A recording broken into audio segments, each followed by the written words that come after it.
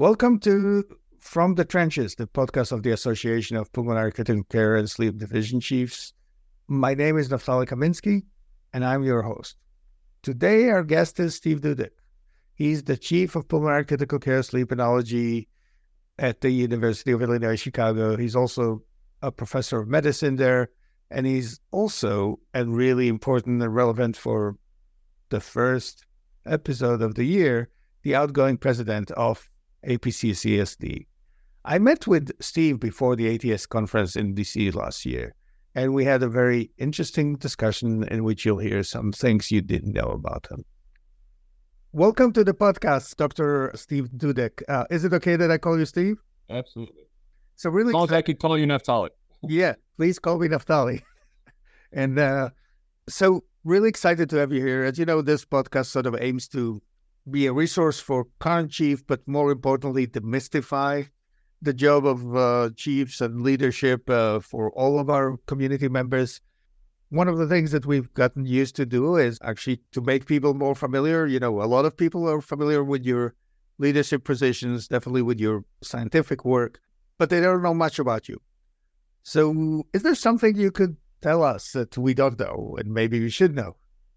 I don't know how many people know this. Some do. Well, one of the things that I enjoy doing is running and long distance running. And this started during my fellowship, actually. I had a good friend who he was training for a marathon. And, you know, I was late 20s or so and decided I needed to start being a little healthier. And up to that point, I'd been playing a lot of basketball, pick up basketball all the time. But, you know, as you get older, it's harder to find the time and enough people to do that, at least often enough to stay in shape. So I thought, okay, running. I'd never done track or long distance running or anything before that. I said, well, I'll train with you. That sounds good. And he said, well, if you're going to do all the training, you should run the marathon. So we registered for the marathon. The first one I did was the New York City Marathon in the late 90s. And I got the bug and have run 17 marathons now. I try to do about one a year. And it really has become my sort of go-to therapeutic, both physically and mentally. You know, this is my mindfulness kind of activity. I don't wear a headset. I go outside in the worst weather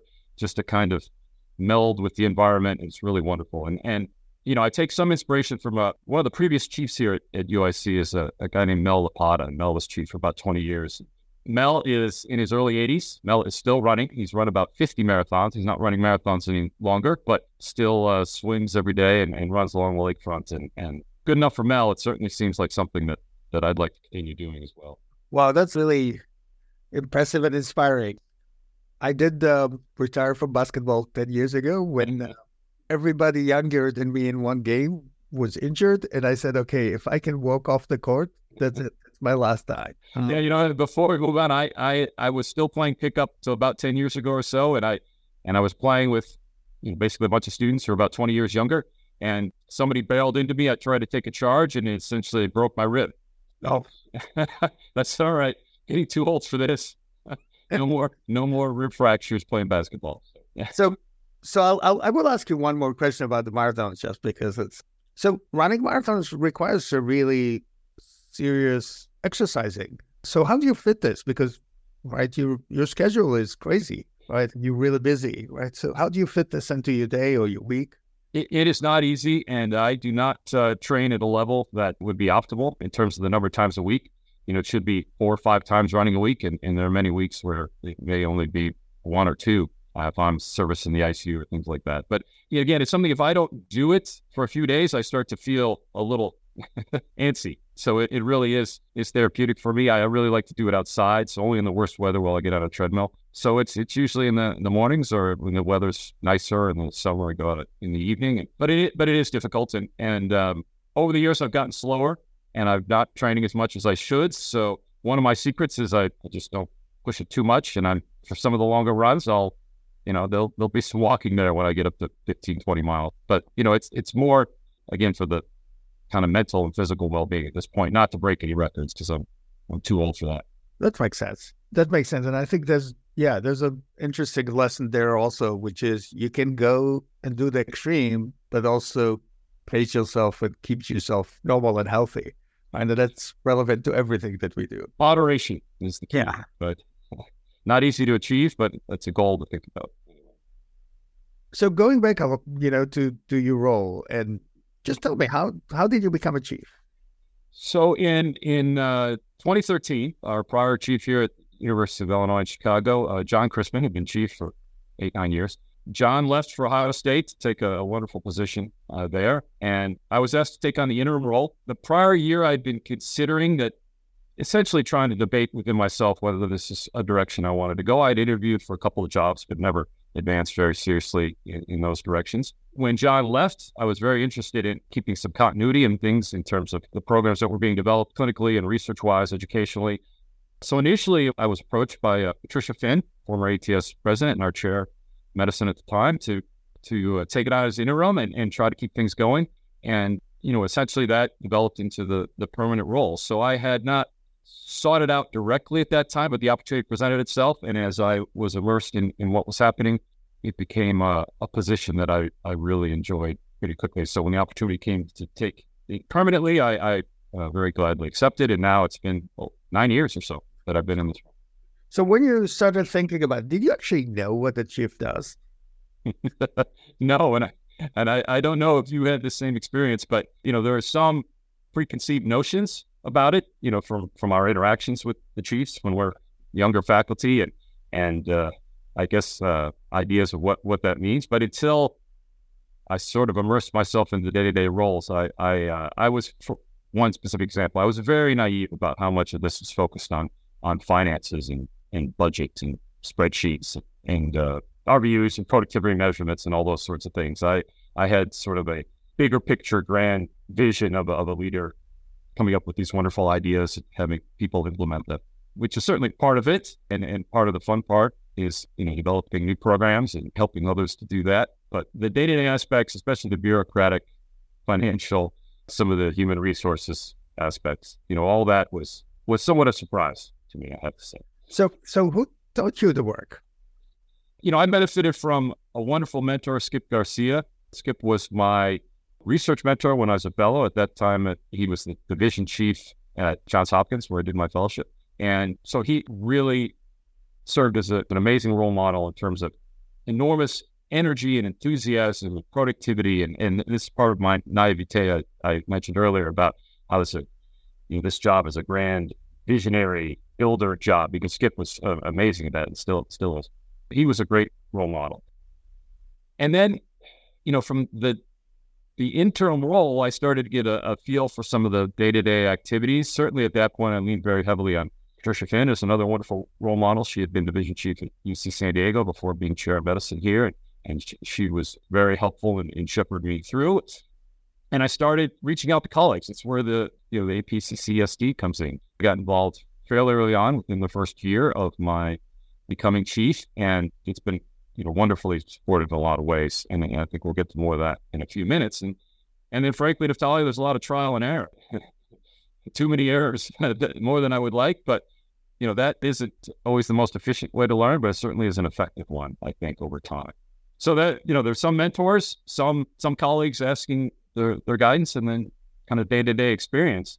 Certainly, I think that's one of the goals of this organization that we'll talk about a little bit more, is to really help upcoming and aspiring division directors and chiefs to perhaps have a better established tool set, if you will, coming into this role. It's interesting because I felt the same as you. So on one side, when I was starting to look at jobs, I sort of thought I knew it. I was a center director. I learned from people who I thought were the best, like Augustine Choi. And actually, I had a long discussion with Skip and Patricia, because it's the nature of the people who are relatively open and offer their advice. And then I took the job and I realized they never told me what it was about.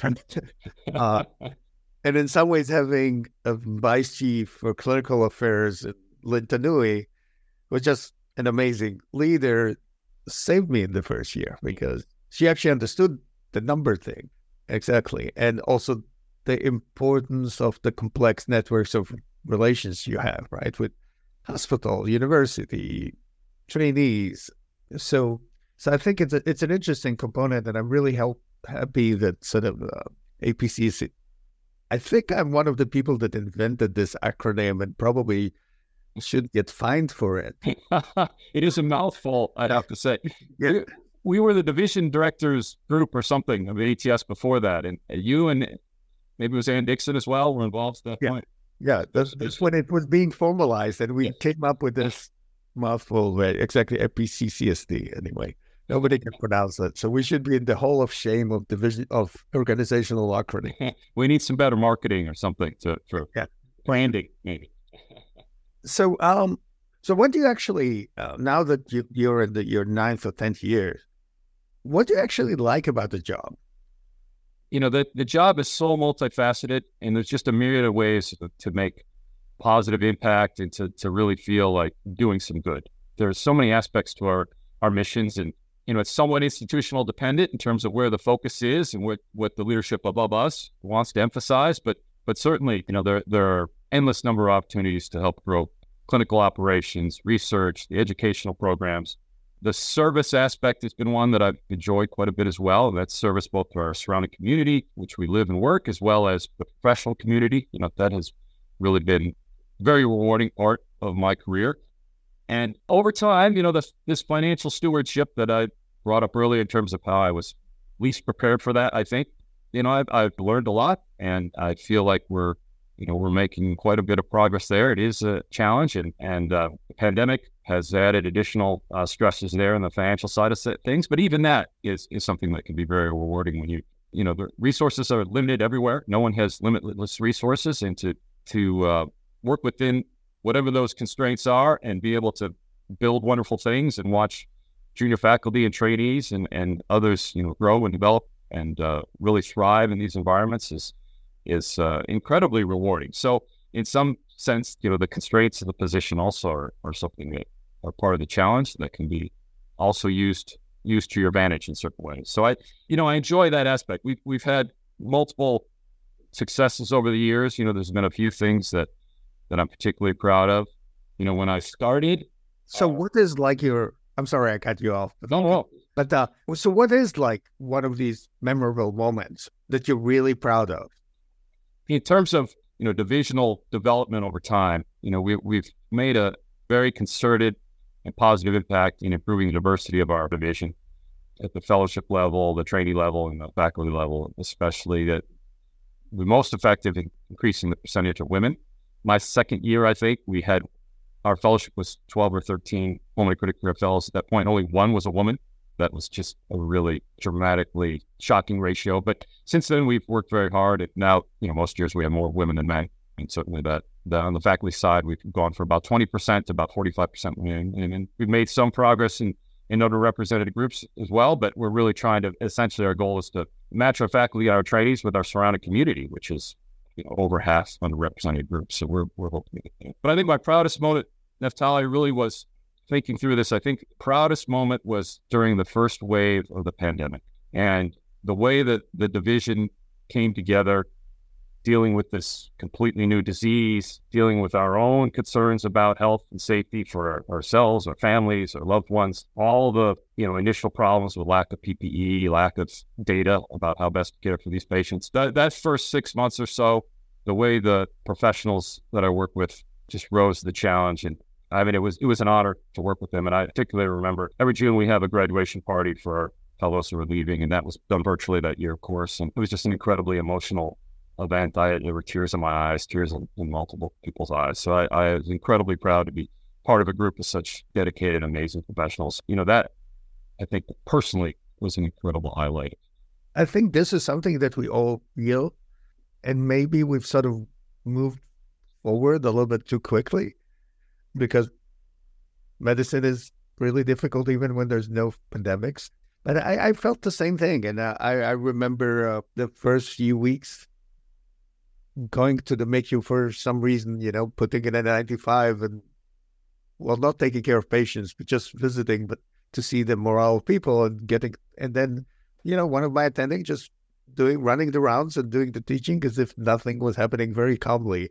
And I sort of later emailed him and I said, and said, I enjoyed to see just your calm demeanor on the, outside of the room, of course, right? And then I think her answer was, well, I trained all my life for this.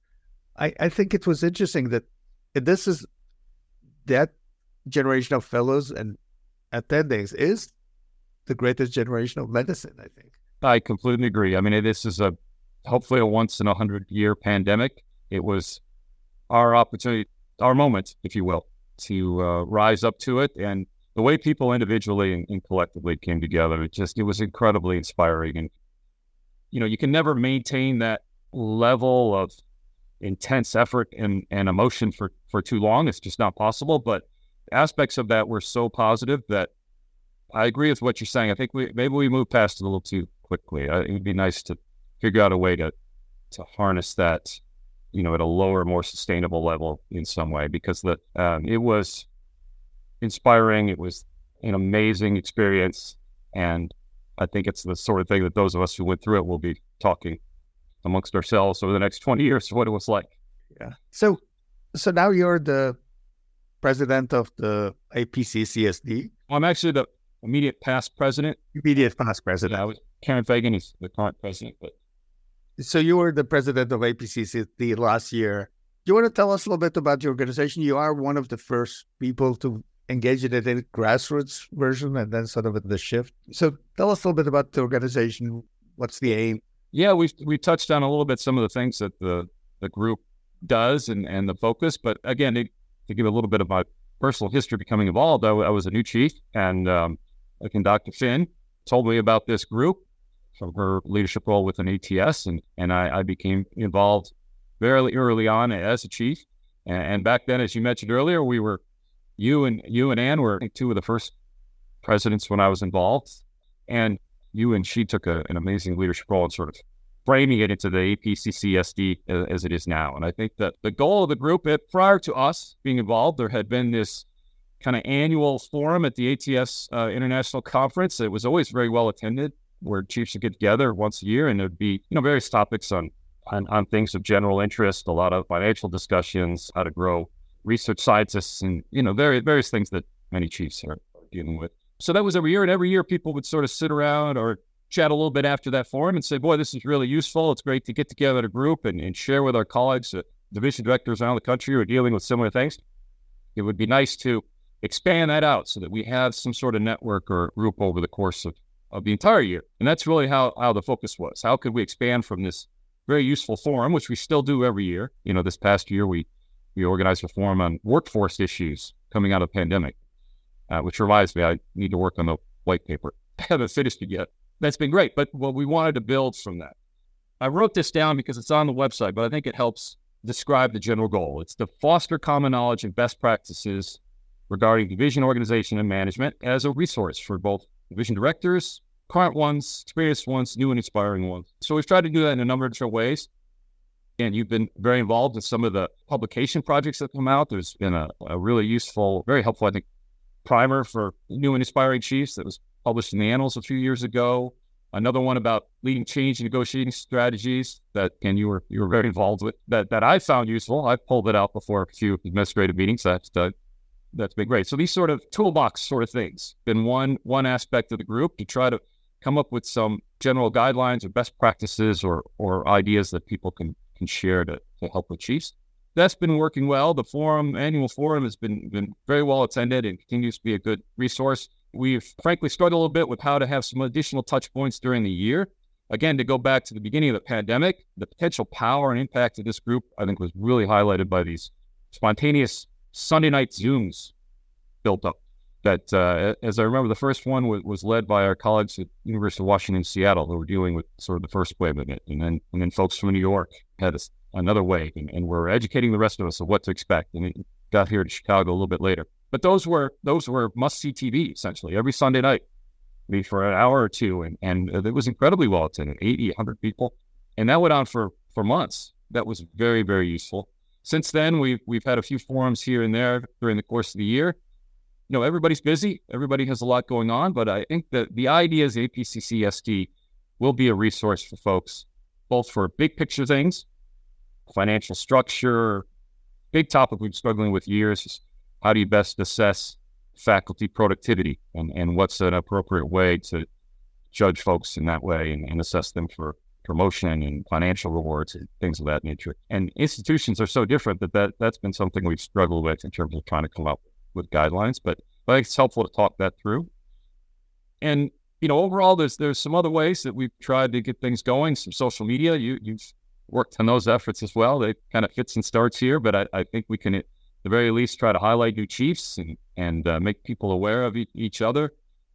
Just earlier this week, for example, the question came out from a chief at one institution about their institution is planning to initiate term limits for division chiefs and division directors. And the question went out, is this, the norm in other places? Are other institutions doing this? And this sort of organically grew out of the listserv and the emails, and a bunch of people weighed in. And I think that was helpful for the initial chief.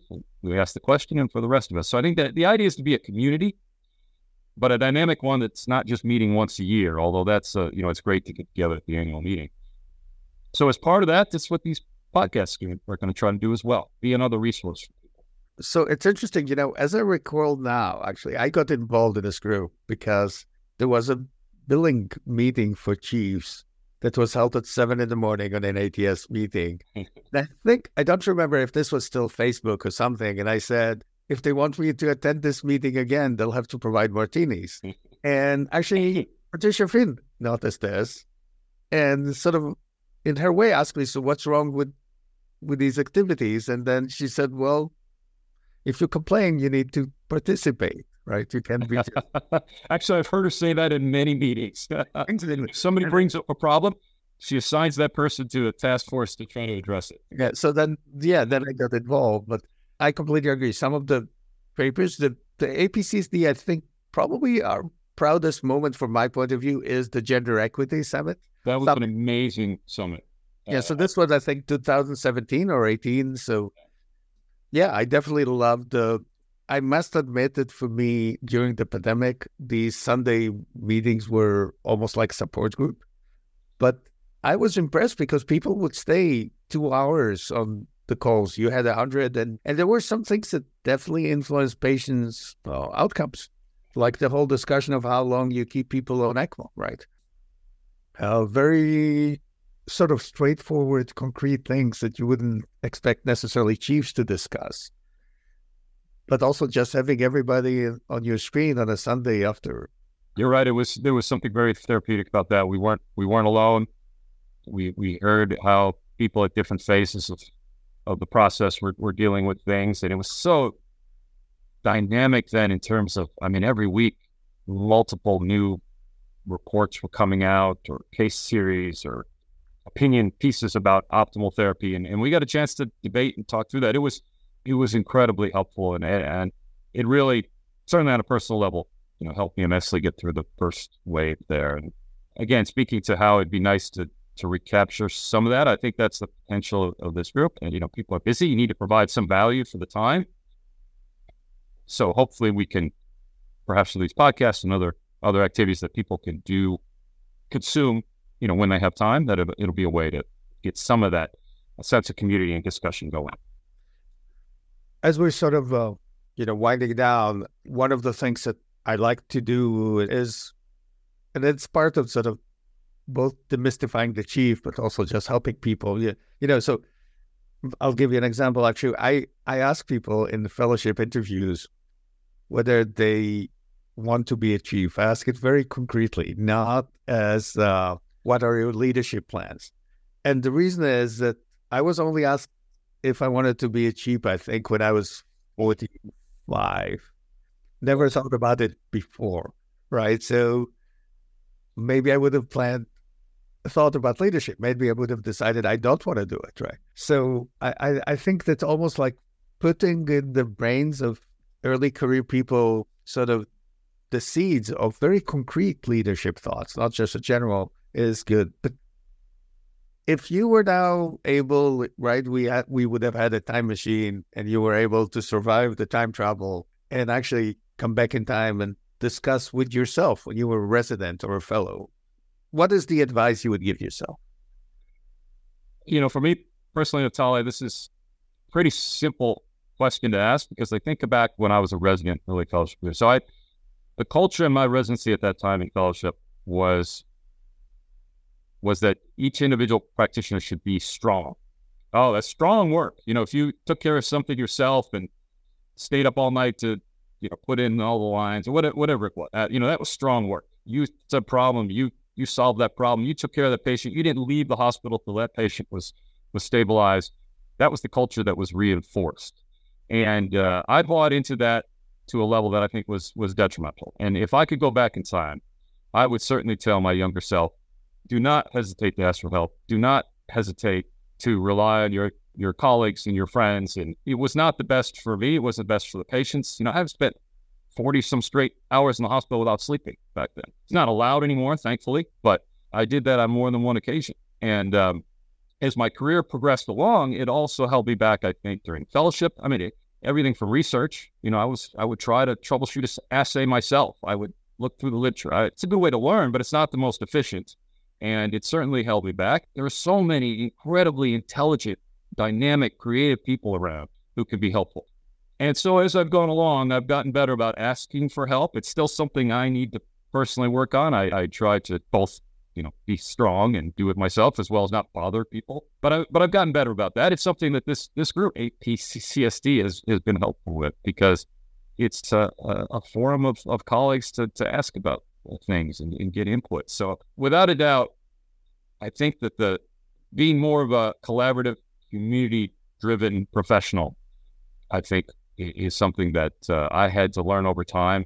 It's incredibly helpful and rewarding. I think the younger generation, frankly, is much better about that. We have broken that culture for the most part, I think, so that people are, also focused on taking care of themselves, because they can't help other people take care of themselves as well. So don't be afraid to ask for help.